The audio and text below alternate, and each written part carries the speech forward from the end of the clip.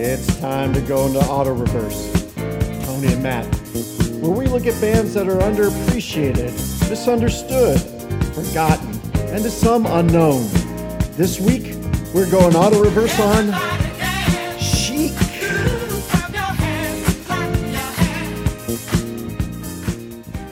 Yeah, Chic. So, what was your first exposure to Chic? Well, I always heard them on the radio. I mean, again, it's like I talked to you about on the Chicago podcast. They were again on the radio all the time, and Dance, and basically they were on the radio. I heard them a lot, and I liked it, and then disco sort of faded away. So I faded away also. And then 10 years ago, I went to Nicky Siano's 60th birthday party. Nicky Siano was the DJ at Studio 54. So I went to this birthday party that he had in an old bumper car rink in Coney Island. And there were 400 people there dancing to, music from that era, like that sort of like disco, R&B, mid 70s through early 80s kind of stuff. And he played I Need Your Love. When I heard that song and it's just that chorus and the keyboard, the piano stabs and the string flourishes, and it just put me in a trance, and it made me reappreciate Chic, or see them for something beyond just a band that had hits during the disco era, and whose sound in some ways defined the disco era too. So yeah. That's my sort of story with them, even though it changed. It goes from the beginning to the middle and to now us talking about it, right? Right. And that's the thing that really, because you kind of had a fundamental, almost emotional response to Chic when you listened to them at first, because they're just very danceable and they wrote very catchy songs. Like when I first got exposure to it, I went to this new school in Akron, Rankin Elementary. I think it was 4th grade. So this is like 78. And that was a big song. And everyone was talking about Chic and LaFreak and everything. And to kind of bond in with everyone, I went and bought some, with some more money, bought a 45 of LaFreak. And then we kept hearing some other songs from them. So I bought the album, Say Chic. And just phenomenal, just love that album top to bottom, because it was just it didn't, like, you would think, like at that time someone would play like a dance song and then they would have like 3 or 4 other songs that sound kind of similar to the hit. And it would just be kind of like a variance of it. But they, like Savoir Faire and the instrumental always blew me away. And over time, kind of like how it's kind of like you come back to them and you can see the layers, the intricacies of the songs, which they sound simple on the surface, but really just a master class in, bass rhythm, bass drum, foundational rhythm, and then, just a very unique guitar.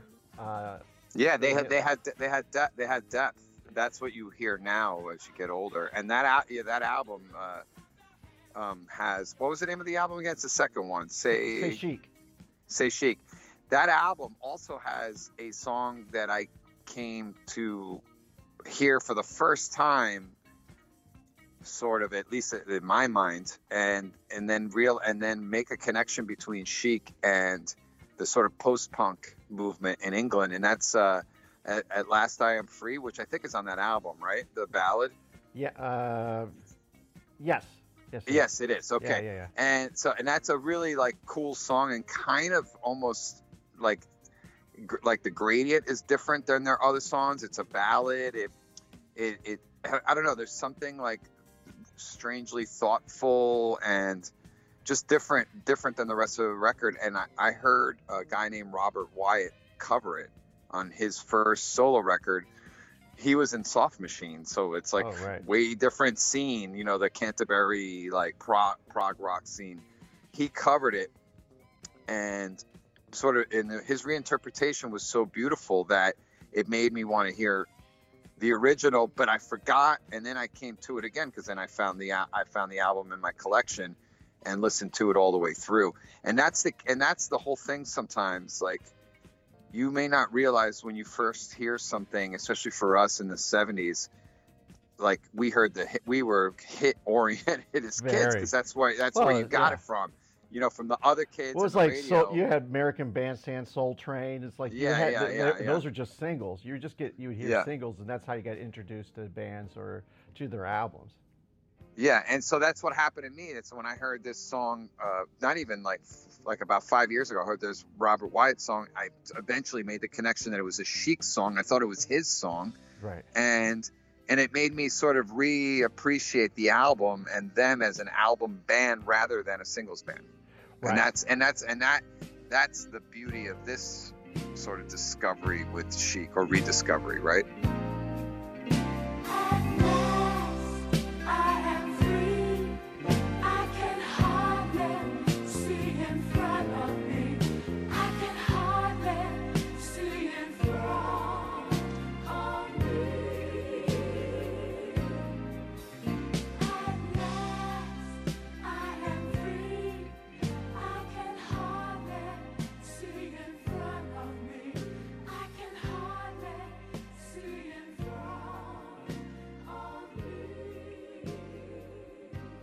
You know, there's a bond between, you know, usually it's a tighter bond between the bass player and the drum player. And I'm not saying that, you know, Bernard Edwards and Tony Thompson didn't have a really strong bond. They did, but it's really more of a bond between the guitar and the bass. At least when I listen to them, I hear more of a play between them that makes it really interesting. It's just, you got this kind of tap down bass that's just kind of, if that tap down would be taken, it would probably be flapping all over the place. It's, you know, it would be popping all over the place. But because it's tapped down, it has kind of a little bit of an understated. It's got this doesn't make any sense maybe, but it's like kind of understated thump to it. It's like you can feel it, but it's not trying to overpower the song. It's sitting in the pocket, but it's peeking its head out, smiling and winking at you a little bit from time to time. And I always thought like that with his guitar playing is the same thing. It's like he doesn't. There's moments when he's doing the chicka-chank, chicka-chank, and throwing. Yeah. And other times where he's laying back in the pocket, then poking his head out. And it's the interplay between the two of them, and that kind of symbiotic relationship to me is like it's easy to get caught up in the rhythms and the vocals of the songs, but the melodies and the way that they kind of lift it up with how they're playing, and how their song structure is something that I've appreciated more and more through the years. Because initially, it's all about the vocals. You know, I freak out. You know, good time. You know, things that are the vocal aspects are usually fairly in your face, because they had some badass singers in the band. Yeah, Luther Vandross sang backup on some of their stuff. Yeah. You used a really good word to describe them, that thump. It's almost like an understated thump that kind of was the foundation to build this beautiful melodic structure on top of it. You know, and that's Chic, man. That's why they're so good. That's why we can appreciate it again now, right? Right.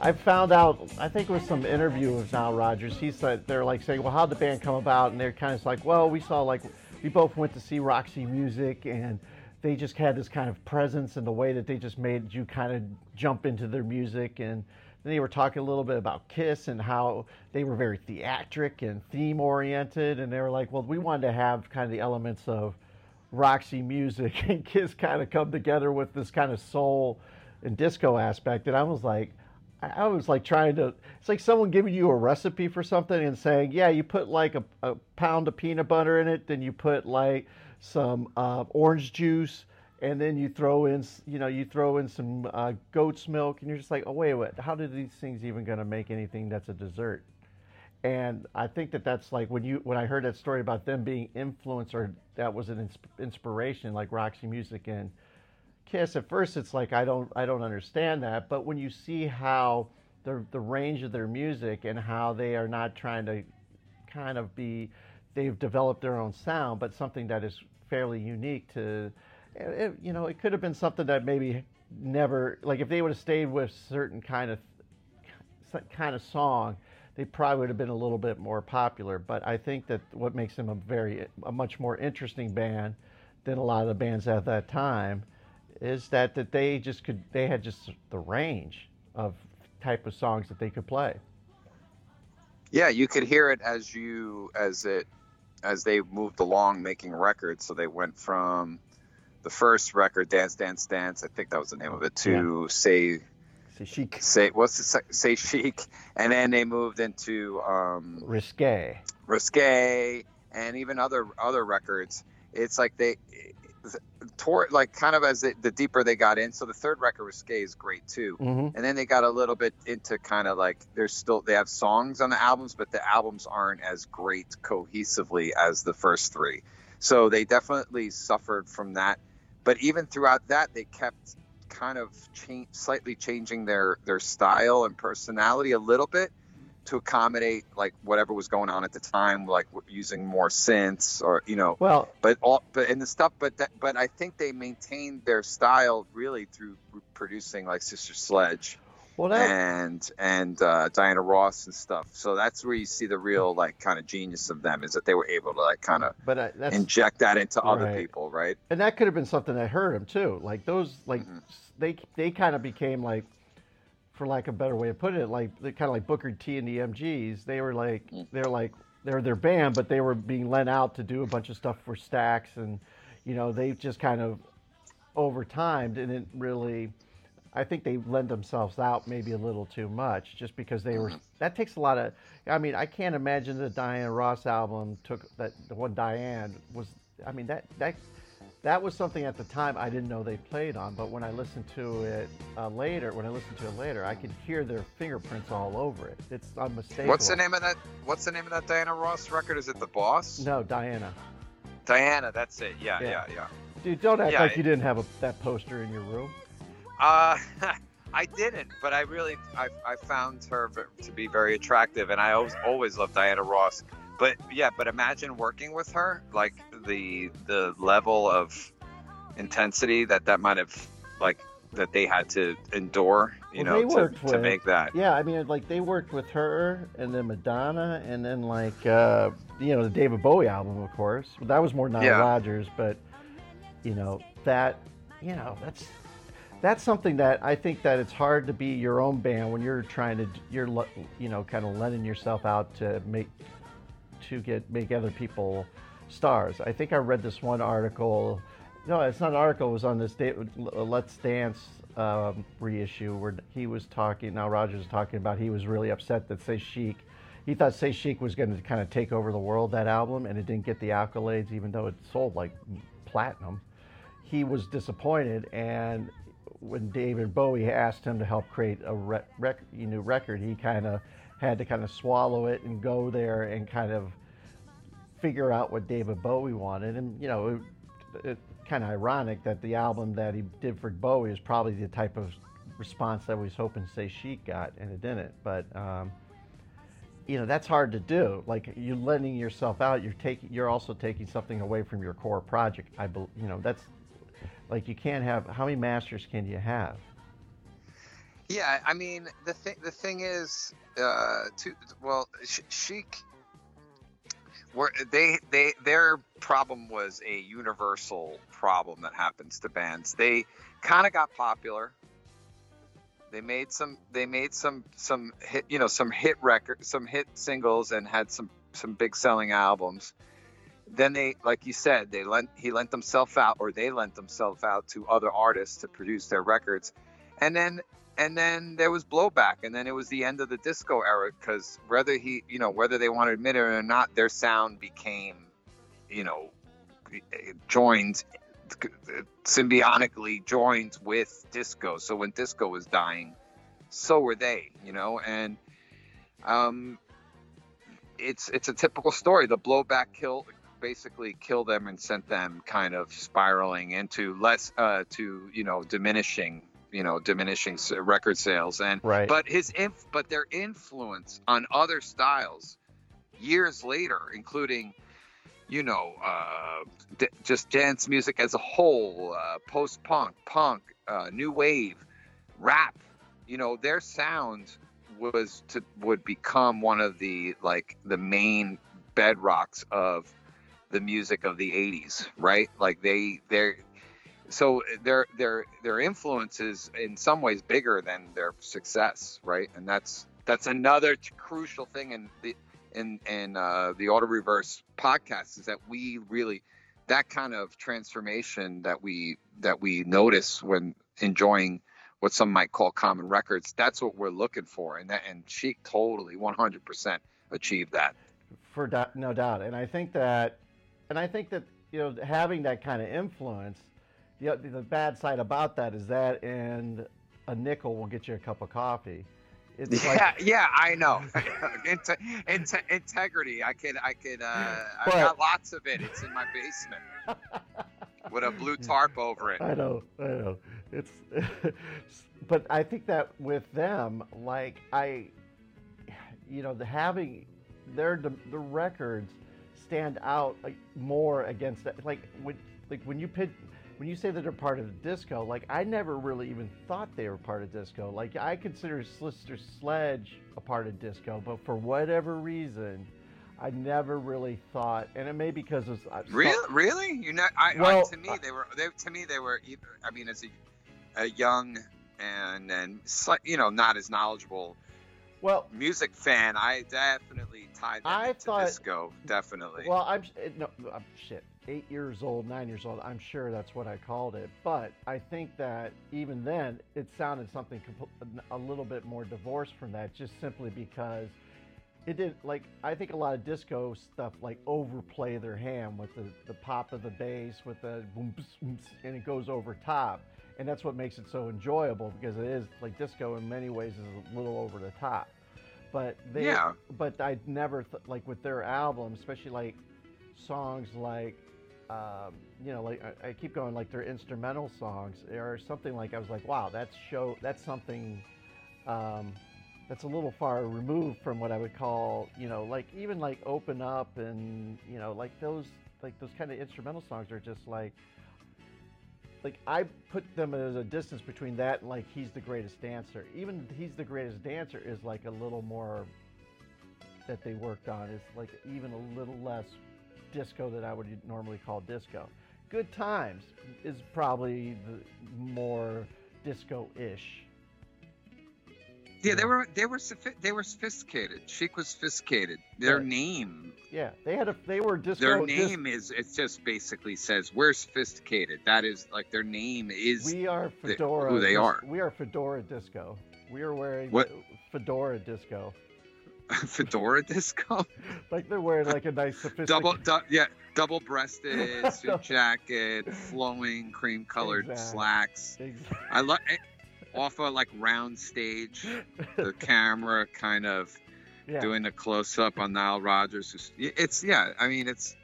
They're great, and their records are cheap in record stores. So for anybody that's saying, oh, I'm gonna go buy every LP, you can do it for it's not that expensive. Well, I would also say you could do something even easier than that. You go and listen to the playlist that Tony put together, because our Chic playlist. That's right. Because that takes a little. It really gives you a good idea of the range and the influence of the band, which is something that I think I was reading up, and not that this is a barometer of anything important, but it's they got nominated for the Rock and Roll Hall of Fame, and only Nile Rodgers got there for musicianship, I think, a couple years ago.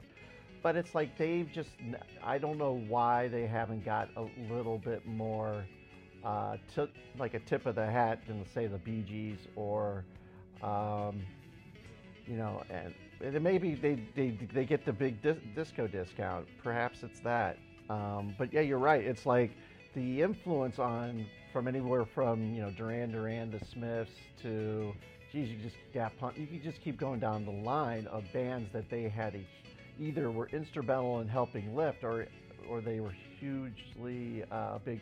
They were a big influence for their music. Yeah, they have an influence. Chic has an influence like the way Kraftwerk has an influence, but Kraftwerk gets more. They're taken more seriously, and it's more an intellectual thing. And it's like, get the hell out of here. Chic were great, and a lot of what they did was profound, like musically, and they wrote different kinds of songs, and it was such a unique thing, and that's it. If you could be unique, you've kind of achieved, to me, success. So let me ask you this: if they would have not done any more done the producing and just they would have taken all their energies during that time when they were, for lack of a better way of putting it, a hot commodity, do you think that they would have had a little bit better long-term success? I don't know. I think it was they were very much a 70s manifestation. They were hot. He produced, and then it faded away. I just feel like it was too associated with disco. I think that did not help their cause, and that's why I think they didn't go on to be super successful for a 10-year, 15-year period. I think it was they were too associated with disco, and that pretty much killed them. But having such a wide understanding or passion for lots of different kind of music, there's part of me that feels like they could have tried to move with the trend and did something like they did within the disco. It's like, let's not do the typical disco song. Let's do something a little bit bigger, a little bit more nuanced. You go into 80s rock or whatever, they could have done that same thing as well. I'm just saying, the level of musicianship but also interest in the type of music that they like to play. For both of them, they both seem to be really enamored of rock and soul and jazz and funk, and they could have. I guess what I'm saying is, like, I think they could have helped themselves more by trying not to be chic of, say, Chic and Risque, but being a Chic that kind of went in a little bit in another direction and been as popular and wrote a hit song and did something that was as big as some of the things at the time. Tony Thompson kind of did it for them. Their drummer, he went and joined Power Station with Robert Palmer, and that was pretty successful in the 80s. The two guys from Duran Duran, and he kind of did it with Power Station. I think they made a couple records and had a couple hits. Yeah, but Power Station has like a year or two auto reverse ring to it. Year two, yeah. Like, if we're gonna do a show about Power Station, we're scraping, looking for the edges of the But the point I was trying to make is that he kind of did the thing that you just talked about. He took it from the Chic level of success to the next level of success by incorporating himself more with like new wave, right, current 80s, like current early mid 80s pop that was kind of rock, because Power Station was kind of a rock band. But yeah, like I said, their influence is such a valuable thing to me, and I kind of like I don't even look into what happened to them, how they faded away, or how their success waned. I don't even, because now, like, it's like so much fun to like go back and listen to all the stuff. Like when I made the playlist, it's fun. It's just fun, and it feels good. It is. It's one of the easiest.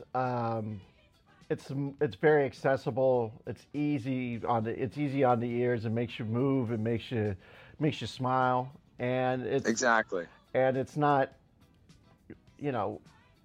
I would say it gives you. There's a lot of things to listen to when you listen to Chic. It doesn't seem like it when you hear it at a time, but from someone who's been, listen to your playlist and some of the other stuff that I've had around for Chic, it's like there's a lot of nice things that they're doing in their songs, other than the obvious things that are kind of. It's a nice treat to kind of dive into. It's like, oh, did you see that kind of counter rhythm that they're doing there? Because it's that's what I really like about both the bass and the guitar playing is like they're kind of counter punchers in there. Not like they're not doing haymakers, but they do these like nice little runs, and they kind of sit in their own pocket and really kind of bring out the songs, but not overtake the songs. You can tell it's Chic, but they're telling you a different story, not the same story with different characters. And I think that's what your playlist, what you put together, is something that I think it will give people a nice appreciation of them, and maybe even want them to take a little deeper dig into them as well.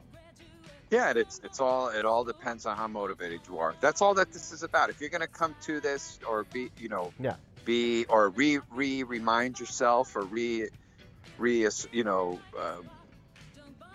right. Just you have to be motivated. That's what listening to music's about, right? Right. Being motivated, right. Listening, and learning, enjoying, and then maintaining or keeping the memory. Well, Tony and I do a series of stretches before we come on the air, because you have to be nice and limber for when you start taking on these bands, because the Audioverse experience is really about opening up your mind and taking a new look at some of these bands that maybe you gave the short shrift to some years ago or today. Well, I'm glad that you made we have to limber up before we have this official conversation on tape, because in my visual of us warming up, it would look like a black and white, like Jack LaLanne kind of exercise. Big Tandy, yeah. Yeah. Just some real, just some knee bends and just getting your back nice and cracked, because we're old. So we're very old, and we're old. The music is old, so we have to also warm up in an old way. Right, and like I basically just swept the floor. That was my way of limbering up. Dude, I'm calling you from my car, which is a 2007 Impreza station wagon, Subaru Impreza station wagon. I'm using it as my studio because it's the only place that's quiet. It's so quiet here that anyone could hear me talk for 2 miles away. So I have to get inside the car to create a sort of like recording booth effects. I hope this sounds good played back. You sound good. So what I had to do, I told my kid, I got to use your room to do the recordings, and she said, well, what do I get? I'm like, I was like, well, you could either not have an iPad anymore, or you can have an iPad. So which one do you want? She's like, okay, I do it. Walked out of the room. So, but yeah, it's hard to find peace and quiet for the over 50 crowd. Yeah, for sure. Well, this was great.